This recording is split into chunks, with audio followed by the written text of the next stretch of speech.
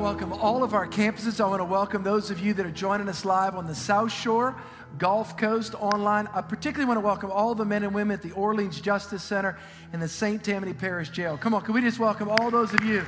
Good to have you guys. Wonderful, wonderful, wonderful.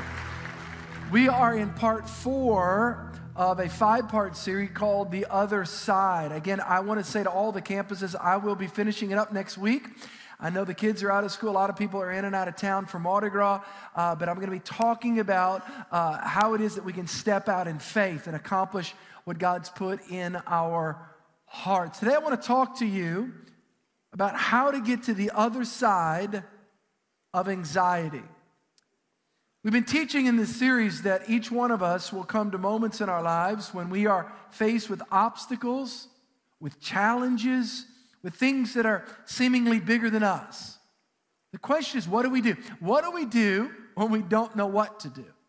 How do we respond?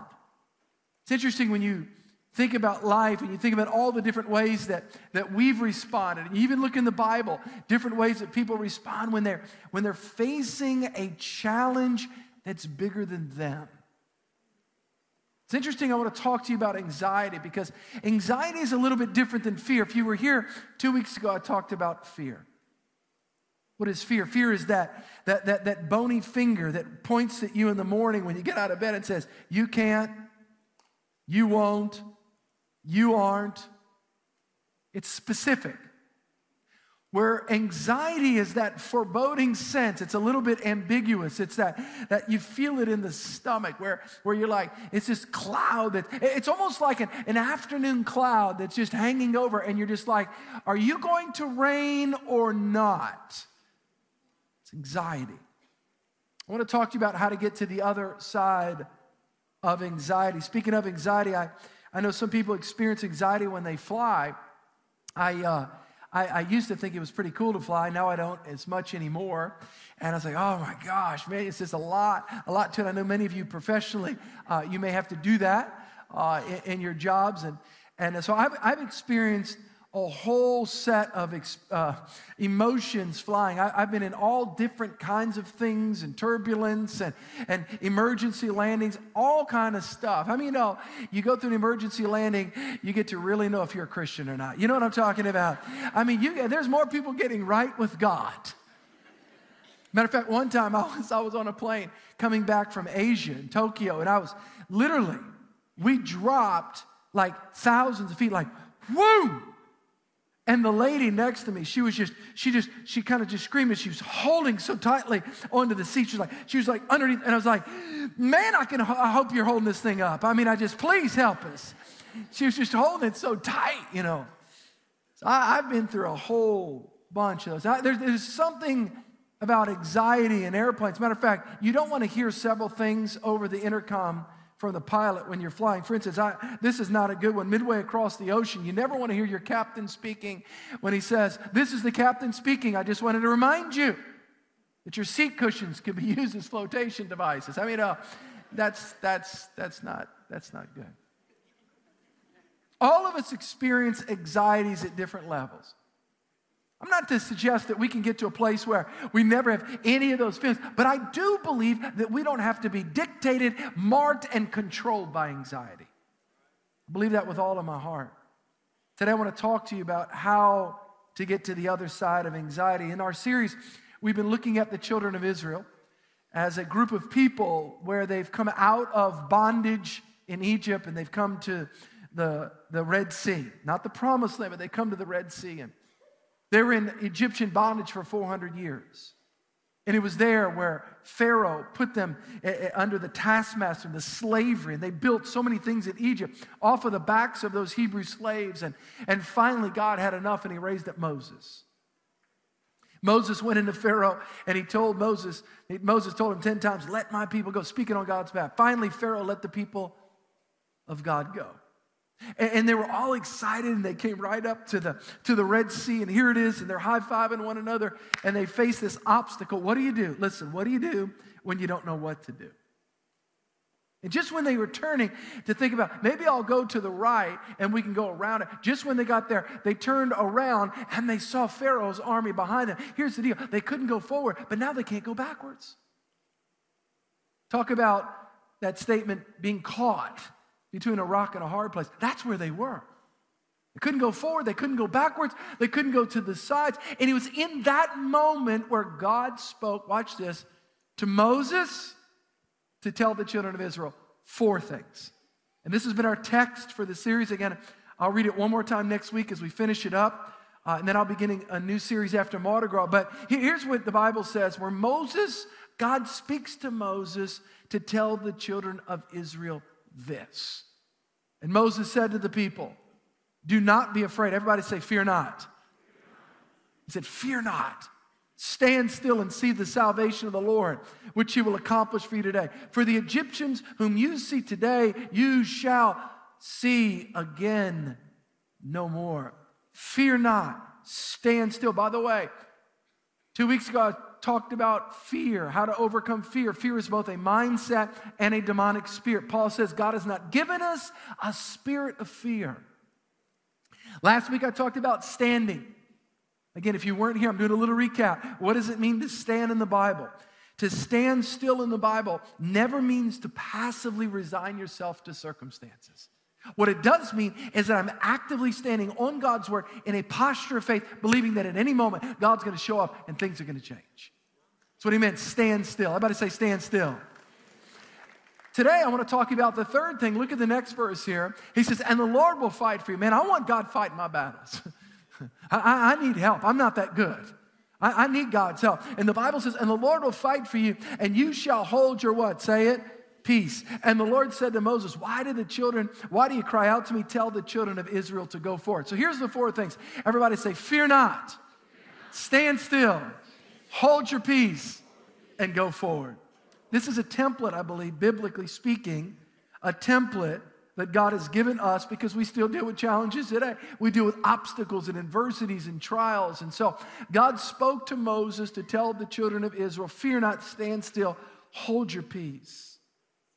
Today I want to talk to you about how to win against anxiety, how to get to the other side, how to live in God's peace. Listen, how to live in God's peace regardless of what's happening around you. Anxiety is produced by our perception of the storms or the impending storms coming around us. Watch this. Anxiety is an emotional response to mental perceptions that you are in a disadvantaged situation. So you begin to feel it. You begin to feel it in your stomach. What are you feeling? You're feeling your mental perceptions of the negativity of things around you. Here's what I'm going to suggest to you. The Bible does not promise us that all of our storms can go away, but the Bible does promise us if we'll walk by faith and do it God's ways, we can stop the storms from getting on the inside of us. We can walk in faith. We can walk in peace. We can walk in a sense where we don't have to let what's outside of us get on the inside of us. That's what it means to get to the other side of anxiety. There is a battle. There's a battle for peace in the lives of people today. But we live in a culture, guys, there's so much stuff going on. People are freaked out. The news, what's going to happen and who's out there and what are we going to do? I mean, just anything can happen at any given moment. And all it's called the vicissitudes of life, the changeableness of life and culture and things all around us. Every single day, there's an opportunity for us to be anxious and stressed out and freaked out and, oh my gosh, and what if, and oh, the stock market went down. Maybe it'll go back up. And what about these trends and something in business? Some of you guys in business, you men and women, you're in business and you didn't see it coming.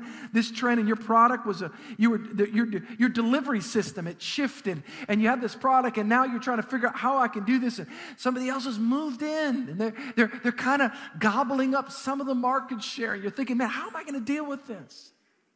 I'm not quite ready to retire. Somebody wanted to buy me and I didn't sell and I should have. And now you got all these feelings on the inside. Or you've got children, you're trying to grapple with the reality of where they are, and they've got their own will and their sovereign will, and yet you're trying to make sure that they kind of stay within the river system, the canal banks, and just keep going, just keep going, and you've got all those feelings of on the inside. Maybe it's a challenge with your health, something in your health, and So there's always an opportunity for us to feel anxious. What do you do when you don't know what to do? How do you overcome these feelings of anxiety and this restlessness on the inside? It's amazing how sometimes we deal with big things, big cataclysmic things that are high impact, and it's like, boom, and you're like, I've got to respond now. But sometimes, ironically, we get anxious not over large things, but even small things.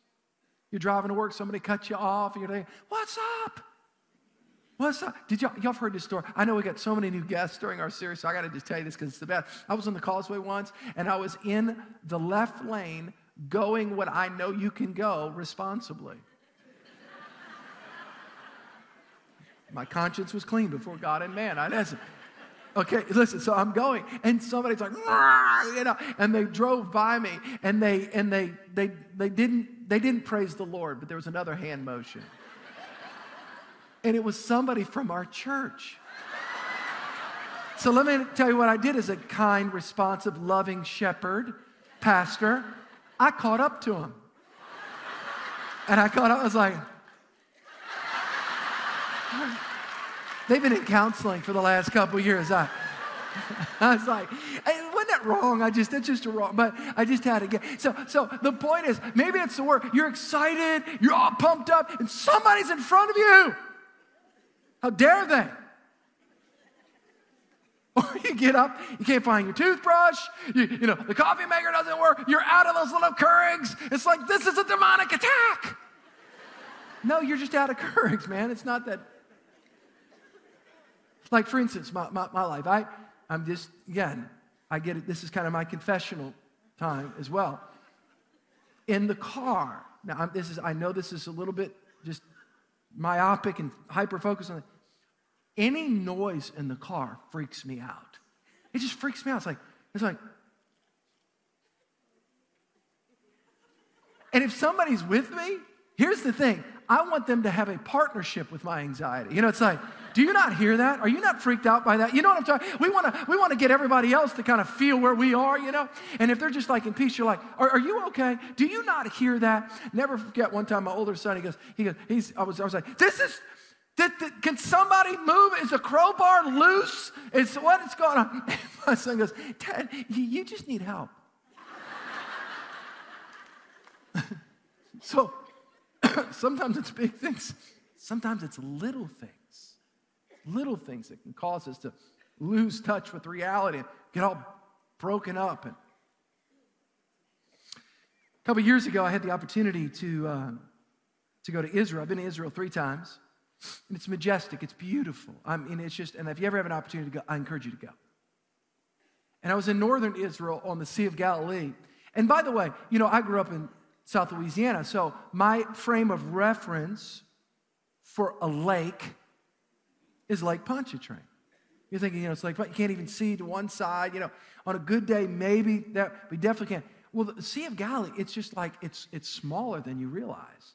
It's only 8 miles one way long, and it's like 2 miles the other way. And so, you know, in the Bible, you think, so again, if we're from this area, our frame of reference is something that we're accustomed to. I never forget, I was with my daughter. The third time I went with my daughter. She graduated from high school, and I was actually taking an additional kind of a continuing education course and on the biblical land, the Bible, the Holy Land, and all this. And so it was really cool. We went with an instructor for 10 days, she and I, and it was really cool. Really cool. I never forget when we got to the Sea of Galilee, which again would be northern Israel. And you get in these boats that are called, they call them there Jesus boats. The type of boat that Jesus, so we're in this boat, and the teacher opens up, and he opens up to this what I'm about to read to you. And he begins to explain the Sea of Galilee and how these things happen, and you know, and it's not a super deep lake, and how the winds and all this, and it was almost like I was taken back to where I was right there. Really powerful. That's why it's so powerful to go to Israel. And I was thinking of this scripture even this week in Mark chapter 4, verse 37, because this is what the gentleman read to us. He said, and a great windstorm. They're on the Sea of Galilee. The Bible says, and a great windstorm arose, and the waves beat into the boat so that it was filling up. So you've got this boat, this Jesus boat. Jesus is in the boat, by the way, and the disciples, and the wind is filling the boat up with the water. But he was in the stern. So Jesus was in the stern of the boat, asleep on a pillow, sleeping. And they awoke him and said, Teacher, do you not care that we are perishing? Then he arose and he rebuked the wind and said to the sea, Peace, be still. And the wind ceased and there was a great calm. And I want you to think about this picture just for a moment. All of these waves are crashing around the boat. And it means it's a radical scene. And the disciples perceive that, my gosh, at any moment they're going to be overwhelmed. They're going to be overcome. The boat's going under. And here's Jesus. He's got a pillow hanging out in the stern. He's sleeping. To which I began to think about it even this week. Looking at this, I thought to myself, here's what's the good news. The good news is if Jesus is in your boat, it's not going down. It's not sinking. It's not. How many of y'all are grateful if he's there? But I believe the greater image here is he gets up and boom, rebukes the storm. Now, what's the point of it? The point of it is we cannot, quote, we can't do away with every storm, but I'm going to tell you right now, we can walk with God where those storms stay on the outside and they do not get on the inside. Everybody say the peace of Jesus. All right, listen to me closely. Is the peace of Jesus a mental perspective or is it a tangible spiritual reality? I'll tell you what it is. It's number two. See, when you talk about getting to the other side of anxiety and walking in peace through the trials and the tribulations and the obstacles, I'm not talking about we get our minds attuned where we get our kind of like, my mind is at its blank. No. I'm talking about you can experience the tangible presence of Almighty God, which is the peace of God amidst the storm that you're in. Dealing in your job, dealing with family issues, dealing with your health, dealing with financial, that you and I can live in the peace. Listen to me. The peace of Jesus. In other words, it's his peace that you can live in, that I can live in. I want that peace. I want to experience that peace in my life. Peace, be still. Today, maybe you're anxious. You're worried about some aspect of your life. Perhaps it's financially. Perhaps it's relationally. Perhaps it's in a marriage or a relationship, whatever it is. And I'm going to show you today that the Bible offers us a supernatural peace. Supernatural. Everybody say supernatural. So it's above the natural. It transcends cognitive reasoning skills. It's supernatural. It's the peace of Christ. It's interesting when you see somebody that walks and they've learned how to walk in the peace of God. And by the way, for all of our guests here, I never present myself as somebody that's arrived. Nobody's arrived, by the way. Let me tell you when you've arrived, when you go to heaven. And the Bible says you know him even as you know. But we are all in process. But here's what the Christian life is about. Here's what I say all the time for all of our guests. I'll say this all the time. I'll say I'm not where I want to be, but I'm not where I what? Used to be. So between where you are and where you were, that's called Christian growth. And what I've learned is in my own life, because I would freak out, man. I have a very active imagination. I do a lot of scenario planning in my mind. And I would get to the point where my mind was just rolling so fast. And I would actually think my way out of peace. And what I'm learning in my life is I'm learning in my life that I can walk in the peace of God and that I can respond to situations that previous to this would have caused me to be anxious. Now I can say, God is with me. God is in control of my life. I'm a follower of Jesus. God's presence is within me. Watch this, when you see somebody that learns to walk in this, here's what their mindset is. If this door closes, no problem, another one will open up. Something better, bigger, stronger, and more tailored to where I am in my life. They don't freak out about that.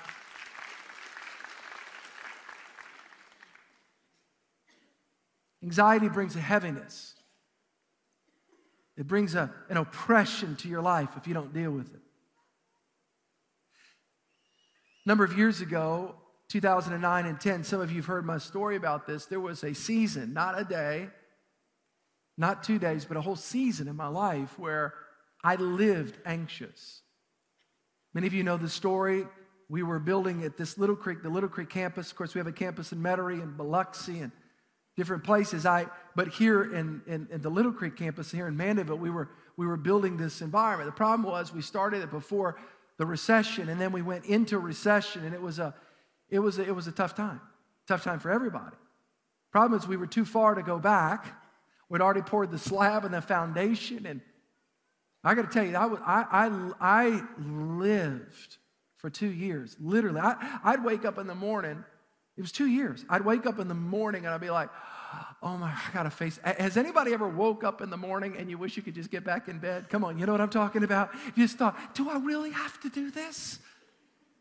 Let's just start over. We'll see you tomorrow day. I mean, you can't do that. You got responsibilities. You got personal and family and professional responsibilities. What I'm talking about today is not theoretical for me. It's not something that I found on the internet. It's not something that I read in a book. I'm learning, but I've learned I've learned how to be in a storm, but not allow that to get on the inside of me. It's a biblical principle, and it's all about learning how to live in the peace of God. John chapter 14, Jesus said it this way. He says, do not let your hearts be troubled. This is Jesus talking. Now, this is the amplified version. It's an expanded, there's a lot of adjectives attached to it, descriptive words. Do not let your hearts be troubled, distressed, or agitated. Watch this. Verse 2. Peace, Jesus says this. This is important. Is the peace of God working yourself into a mental framework where you've just mentally learned how to clear your mind. Nothing wrong with learning how to get mentally prepared, but this transcends mental preparation. This is a tangible endowment of the Holy Spirit peace of God. That's what I'm talking about. Peace, Jesus said, I leave with you my what? Say it. Own peace I now give to you and bequeath to you. That's a cool word. Not as the world gives, do I give to you. Do not let your heart be troubled, neither let it be afraid. In other words, I know this sounds crazy, but somehow, some way, in God's wisdom, in God's power, in God's providence, somehow, in some way, we can grow to a place where even like Jesus, because it's His peace, we can be storms all around us, and there can still be a rest in our soul. Rest. That's what I want in my life. Again, I'm not advocating passivity. We are professionally engaged. We make decisions. We execute. I'm not talking about we just walk around, just pass it. No, but it's how we do it. It's our spirit in which we do it. It's walking in God's peace. So how do I do this? Let me give you guys 3 things, 3 ways that I am learning how to live in the peace of God. Number 1, first thing is we've got to learn to recognize that God is in control of our lives. We've got to realize that. It's interesting when you and I begin to think this way. It's an incredible mindset where we begin to understand God is in control. We often stress out when we think that we have to keep our world controlled, held tightly together.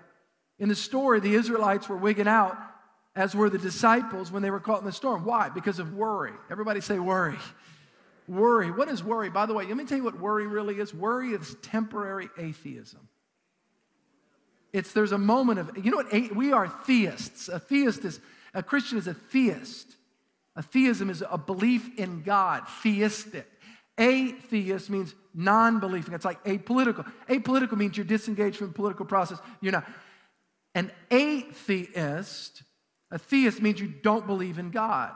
All right? An agnostic, an agnosis, gnostic means I'm not sure, but an atheist says I don't believe. So when you worry, you know what you're really saying? God's not in control of my life. God's not up there. God is not leading my life. And you temporarily take matters into your own hands. You say, I've got to do this because God's not helping me.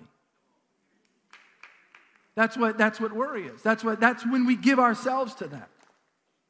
See, if one door closes, I've learned this in my life. I'm learning this in my life. It's becoming a mantra in my life. Nothing happens to me It only happens for me. Oh, man. Pastor, that's a different way of looking at things. So what you're saying is that the things in my life, yes, I'm walking with God and I'm speaking the word and I'm walking by faith, but I'm realizing the things around me are there to strengthen my faith muscles. And then I'm walking through things. I'm not quitting. I'm not waving the white flag and saying, I give up. I surrender to that circumstance. I surrender to God because God is in control of my life. By the way, as a believer, do you know the Bible says that we are not our own? We belong to God. We've been purchased by the blood of Christ. He died on the cross, and his blood purchased you and I. Oh man, I belong to God. People have asked me before, Pastor, what's your favorite scripture in the Bible? I'll tell you what my favorite scripture, because it's so redemptive, it's so powerful, it's so hope-filled, and it's Romans chapter 8. I love it. I read it probably once a month to you guys. And we know that all things, everybody say all things, that all things work together for good to those who love God. By the way, let me pause right here. All things are not working together for good for everybody. I don't believe in that. I don't just believe in that we just live in this giant, just que sera, just whatever. It's all just, it's something good. No. There's a caveat. We know that all things work together for good to those who what? Everybody say, love who? God. Not perfect people. Nobody's perfect. There was only one person who was perfect. His name was Jesus. But there's a love for God. There's a pursuit of God. And to those who are called according to his purpose. So I'm learning in my life, the first step to overcoming anxiety is I'm realizing that things that happen in my life they're not happening against me. They're happening for me. I'm building my faith. I'm growing in the character of Christ. I'm pursuing God's plan and call and purpose in my life. And it's actually helping to push me on that pathway. If I don't look at it that way, I become a victim. I'm a victim. The world is bad. They're taking advantage. Everybody's... No, God is with me. God is for me. If God is for me, who can be against me? The problem is timing. The problem is timing with that. Boy, don't we all struggle with that. Some of you guys have heard this story, and some of those, there's so many new people in our church. I graduated from college in 1991. I went to Tulane across the lake and graduated, and then I actually went to a missionary training school for 2 years. In 1992, it was a 2-year school, 4 semesters. And when I finished with that, I was so looking forward. I thought surely somebody was going to, pay me to go into the ministry. I was going to be, and there was really no opportunity. I came back to New Orleans, and I lived with the associate pastor, he and his wife, and upstairs of their house. And I actually started seminary at the Baptist Seminary. But here's what the pastor said. He says, you need a job during the day, shortest hours you can, so you can be free and available to do ministry at nighttime in the singles ministry. So I worked at this restaurant called Semolina's Restaurant. This is 1993, so 25 years ago. I'm 24. And I'll never forget, I remember when I gave my heart to Christ in college, this friend of mine, I never forget what he looked like. He had red hair and a red beard in college. And his dad was the number 2 guy in the United States for American Express. He lived in New Jersey, and he was a very sharp guy. This kid was brilliant. And I remember when I gave my heart to Christ, he thought, Steve, you're going too far with this, man. He said, no, you don't, you just pull it back. I remember my junior year when I decided not to go to law school, but I said, I'm going to go to seminary, I'm going to go to Bible school, I feel called to ministry. He kind of sat me down, almost like he was my dad. He goes, Steve, you have so much potential. Like he was trying to talk me out of it. I hadn't seen him in 3 years, and he was, it was in Mardi Gras. Actually, this time it was at Mardi Gras, and so I graduated in 91. This was now 94. This is February of 94, so it's been 3 years. And he comes and sits at my table. He's visiting some friends. He's a second or third year medical student, third year at Vanderbilt University in Nashville. He came down for Mardi Gras with some friends. And I'll never forget it. I saw him and said, oh my gosh, he's going to ask me. He's going to ask me. And I'm just, my insides are like, oh gosh, well, he's going to wonder why. Because I told him, I'm going to go preach to God. And so I remember going up to his table. I thought, oh gosh, this is coming. And I just walked up to the table. I was like, boom, boom. And I got to him and I said, can I, looking down the man, I said, can I get you something to drink?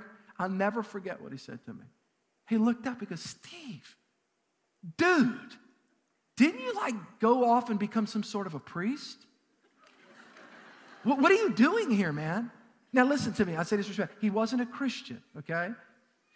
According to what I knew at the time, he didn't have a biblical worldview. So how do you tell a guy like that, oh, brother, no, Jesus has me working at Semolinas, building character in my inward man. I'm on the potter's wheel. God's working in me all around.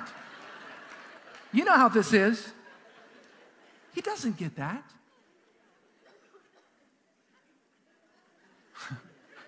It's funny. You're laughing at me. Isn't that right? I never forget. I walked back to my car that day, and I just, because my inside was like, when is this going to happen? Why? And I just surrendered afresh. And here's what I said. I said, God, don't miss this. God, you are in control of my life. Listen, you're in control of my future. You're in control of my timing. It produces a peace on the inside. Oh, it does. Number two, the second thing, and I've got about 6-7 minutes. Stay with me. The second thing about God's peace is number two, we got to realize that God's peace, it's not based upon our circumstances. The number one fallacy that people have is that, here it is. How are you doing? Great.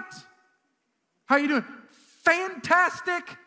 Tell me. And they start, giving you a litany of all the wonderful things that are happening in your life. Here's my question. Can you still resoundingly say, great, if your circumstances aren't great? If you're going through something with a kid? How about something in your health? How about something at work? Can you still say, fantastic? So in other words, is your declaration that things are great based upon things being great or your insides being great? There's a big difference. That's why Paul said it this way in Philippians chapter 4. Be anxious for nothing. Spanish people, nada.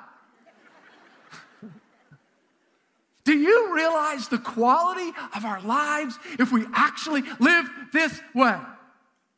Be anxious for nothing, but in everything, by prayer and supplication, with thanksgiving, let your requests be made known to God. So in other words, I'm not allowing big things. I'm not allowing little things. I'm living, watch this, I'm learning to live above the fray. I learned something this week when I was studying. I learned one of the Bible talks about different animals and different birds, and one of the birds that God likens to the Christian in their faith and the believer throughout the Old Testament, the believers, the Jewish believers, and the New Testament, the Christians, is God likened us having strong faith to an eagle. Those that wait upon the Lord shall renew their strength. They shall mount up with wings like eagles. Y'all remember that, Isaiah chapter 40? It's interesting, I did some study on the eagle this week. Did you guys know that's the number one enemy of the eagle? You know what it is? The crow. I'm a turkey hunter too, and I am. And crows torment turkeys as well. I thought that's why crows are really tormentors. I mean, crows are tormentors. And what happens is, and I did some study, it's really interesting, that they'll come up to, the eagles will come down, and, crows, they'll travel in packs almost like wolves. You know what I'm saying? They'll go, ah, ah, ah, and they just torment eagles. And they're like, ah, they're just, and the only way, and they're just kind of nipping, and they're just, ah, ah, ah. That's, and the eagle just gets so tormented by that. They'll try to swoop down, they'll try to move, and boy, these crows, man, and then they'll get 2 or 3 of their friends, and crows attract other crows. If you ever see how they operate, and I begin to think about that, just like the circumstances in our lives, how they're all around us. How does the eagle overcome the crow? You know what they do? They raise out their 8-foot wingspan and they catch a current and they, some eagles have literally been recorded at flying at 20,000 feet. In other words, they fly in an air that the crow couldn't fly in. What's the point? Listen, when you can't, all these circumstances around us and this little job thing and this little attitude thing and somebody's being critical of you and somebody's got this and they've said this. Let me just tell you something. Let me tell you something. As a pastor, oh man, I had to learn to deal with criticism. Man, early on as a pastor 20 years ago, people would say something like, wait a minute. Why? Because be honest, I'm a nice guy. I don't know why somebody would say something negative about me. And I would hear something or about my kids or about, by the way, I just want everybody to know this. Pastors have real families, real children, real wives. Are y'all with me? We're real people. But I had to learn that when criticism comes, I had to learn to fly above that. I can't let the crow pull me down and all that little thing, because then little bitterness and last week I took my shoe off. Now I'm crowing. They'll never forget this message. Are y'all with me? Everybody said, learn to fly above it. How many of us lose our peace over little crows in our lives? Yeah, I don't want to do that. Come on. I don't want to do that. I'll finish with this. Third and final thing is this. So number one, what do we do to walk into, we realize that God is in control. We declare, God, you are in control of my life. Nothing happens to me. It only happens for me. Grow in me in faith. Grow in me in strength. Number two, I'm learning to base my inner happiness and peace, not on my circumstances, but on the indwelling presence and power of Christ on the inside of me. Number three, and I close, we've got to remember to daily practice the presence of God. The presence of God, listen to me, in the Bible, you know there's different theological words, and you guys have heard this word before, the omnipresence. Omni is the Latin word which means all, presence, all present. Omniscient, omnipotent, all-powerful, all-knowing. God is all present. But he focuses his presence, and he manifests his presence on those who call out to him. That's why the Bible says, draw near to God, and God will draw near to you. That's the book of James, chapter 4. So what does that mean? When we draw near to God, what is God doing? Was God there or was he not there? He's always there. But what he does is he manifests his presence. In other words, you can feel and sense the presence of God. This morning I woke up. And when I woke up this morning, I had my Bible, I have a little fireplace in my den, and it's fake, but it works. And I did a log once, smelled up the whole house, and I ain't doing that again. So that was 2 years ago. And there's some challenges in my life right now. You've got challenges. And you wake up, you got a choice. Don't miss this, I'm closing. You got a choice. You got a choice. C.S. Lewis said it this way in Mere Christianity. He says, the real problem of the Christian life comes when people do not usually look for it. It comes the very moment, listen, you wake up each morning at all your first wishes and hopes for the day. They rush at you like wild animals, these challenges, these problems. But the first job each morning consists of simply shoving all those problems back. In listening, listen to that other voice, in taking that other point of view and letting that other larger, stronger, quieter voice come flowing in, the voice of God. Everybody say it's a choice. Isaiah 26:3 says, you will keep him in perfect peace whose mind is stayed upon thee. This morning I woke up, and not because I'm a pastor, because I'm a Christian. I had my little fire. It wasn't too cold outside, but I got my Bible and I'm doing the life journal, and then I put that down and I began to practice the presence of God. What does it mean to practice? It means that I'm praying and I'm tapping in, I'm drawing near to God. I'm worshiping, and I just say, Jesus, I worship you. I love you, Lord. Jesus, I honor you and I thank you. God, I need you. Just like that song, I need you. Lord, I need, and I'm worshiping. Let me tell you what happens. I begin to sense God's presence, God's nearness. Now, God is there, but he begins to manifest himself. He begins to show up, and I begin to sense his warmth and his presence. And what am I doing? I'm practicing the presence of God. Then I got in my car and I put on music. And I'm worshiping. I'm practicing the presence of God. There is a book I encourage you to read, written by a monk. Brother Lawrence called Practicing the Presence of God. It's written 500, 600, 800 years ago. And his whole concept was he was washing dishes in a monastery, but he learned to make the mundane supernatural by worshiping God. So he'd wash dishes. He could fill with the Holy Spirit. The presence of God would come on it, and he was practicing God's presence. Jesus, I worship you. I need you. Matter of fact, I'm going to ask everybody to stand right now.